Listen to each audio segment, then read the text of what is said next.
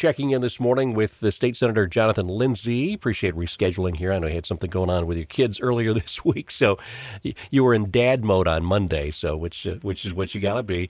But checking in this morning for the latest on what's happening in Lansing, including the Senate rolling out some new legislation, proposals anyway, about safety and immigration. Kind of walk us through what we're going to be hearing about over the next couple of days on this.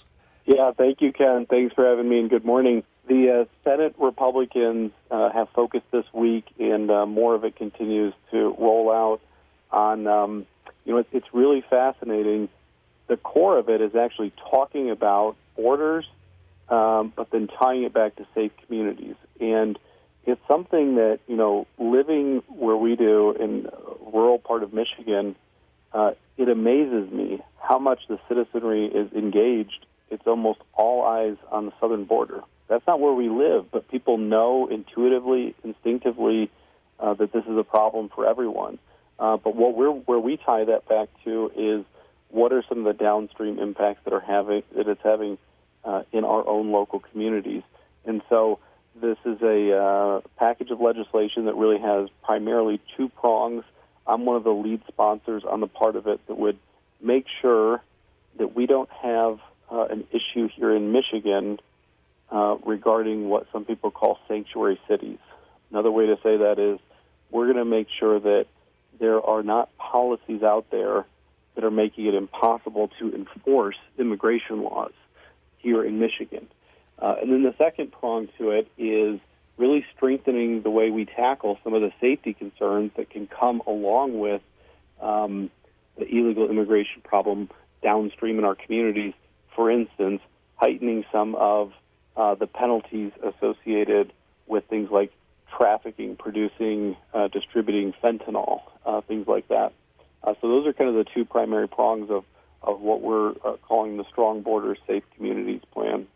Now, are there any sanctuary cities in Michigan currently? So what we have is a history of a few places where it's been department by department where they have made at certain times comments about an unwillingness to enforce federal immigration laws. And so it becomes a bit tricky. I would not point to Michigan as being one of these states that's gone fully down this rabbit hole, but that's why we're trying to stake out the territory and say we don't want to end up like some of these cities that have embraced this fully, become true, air fingers quote, sanctuary cities, and then, within a decade, they're not only seeing the crime skyrocket, but we've got examples across the country now where then they're coming back to their citizens and say, well, by the way, now we need to ask for millions and millions of dollars to pay for cheaper housing for illegal immigrants and things like that. So, no, it's a good question you have. I wouldn't put us at the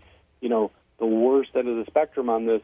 We have seen instances where policies internal to departments have been adopted that have, made it more difficult to enforce or work with the federal agencies on immigration in particular. But we're not known as one of these places that's been a hotbed for, city by city sanctuary cities. Yeah. Well, I mean, like New York obviously is one of that's the most one that people talk about, but there's no true sanctuary cities here in Michigan that from what you know of. To my knowledge, we've never had a vote or anything like that at a local municipality level to adopt a formal policy that they're calling sanctuary cities. But again, we have seen policies adopted internally. I think we had a report out of Ann Arbor from some of the law enforcement specifically that were, making the choice not to work on enforcing immigration laws. Now, Michigan's kind of in a unique position as well with a northern border as well with Canada.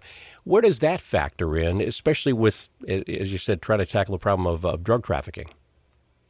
Yeah, I mean, it's a good question. Like I said earlier, all eyes are on the southern border because we see a lot more of that. We do see a lot more, active crossing by migrants.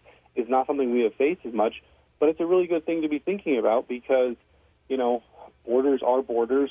There are opportunities for that. I think in Michigan, what we've seen crossing through the Canadian border a lot of times has come down a lot more to illicit commercial activity, which has its own level of damages to our own population. But it's something I certainly wouldn't want us to ignore and say, all of the borders are important. It does make sense right now at the federal level for them to put more resources into stopping this, complete meltdown that's happening on the southern border. But that doesn't mean we shouldn't be thinking. It's a good point you make.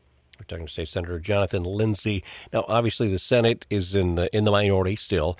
How do you make this? You got to get buy-in by the Democrats or the governor to make all this happen. How does that happen? Yeah, I mean, this is the challenge we have with a lot of different good ideas. We can bring it forward. We can advocate for it. We can show the people that we stand with them. Michiganders do want safe communities. They do believe common sense things about being able to control our borders and then make sure that laws are enforced if people don't follow them. But it is something that we have to sit down with the Democrats and say everyone should agree on this, but we can't ultimately control them. We can show them that there are good solutions on these things. None of these are highly controversial. Most people agree with them, but some of it puts them back to the Democrats to say, are you going to do the right things for the citizens of Michigan? And that's like, you and I have talked about it many times.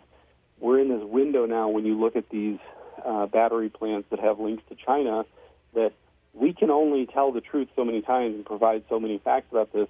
At some point in time, if Democrats want to continue down the road of saying, we're going to put the state at risk, we're going to use your money for these foolhardy projects, ultimately it becomes up to the people to say, are they happy with that sort of situation in Lansing? Senator, thanks for checking in. We'll get back to our usual schedule here in about a week and a half and get you back out on a Monday morning. But thanks for checking in this morning, all right? Thanks, Ken. Really appreciate it. State Senator Jonathan Lindsey.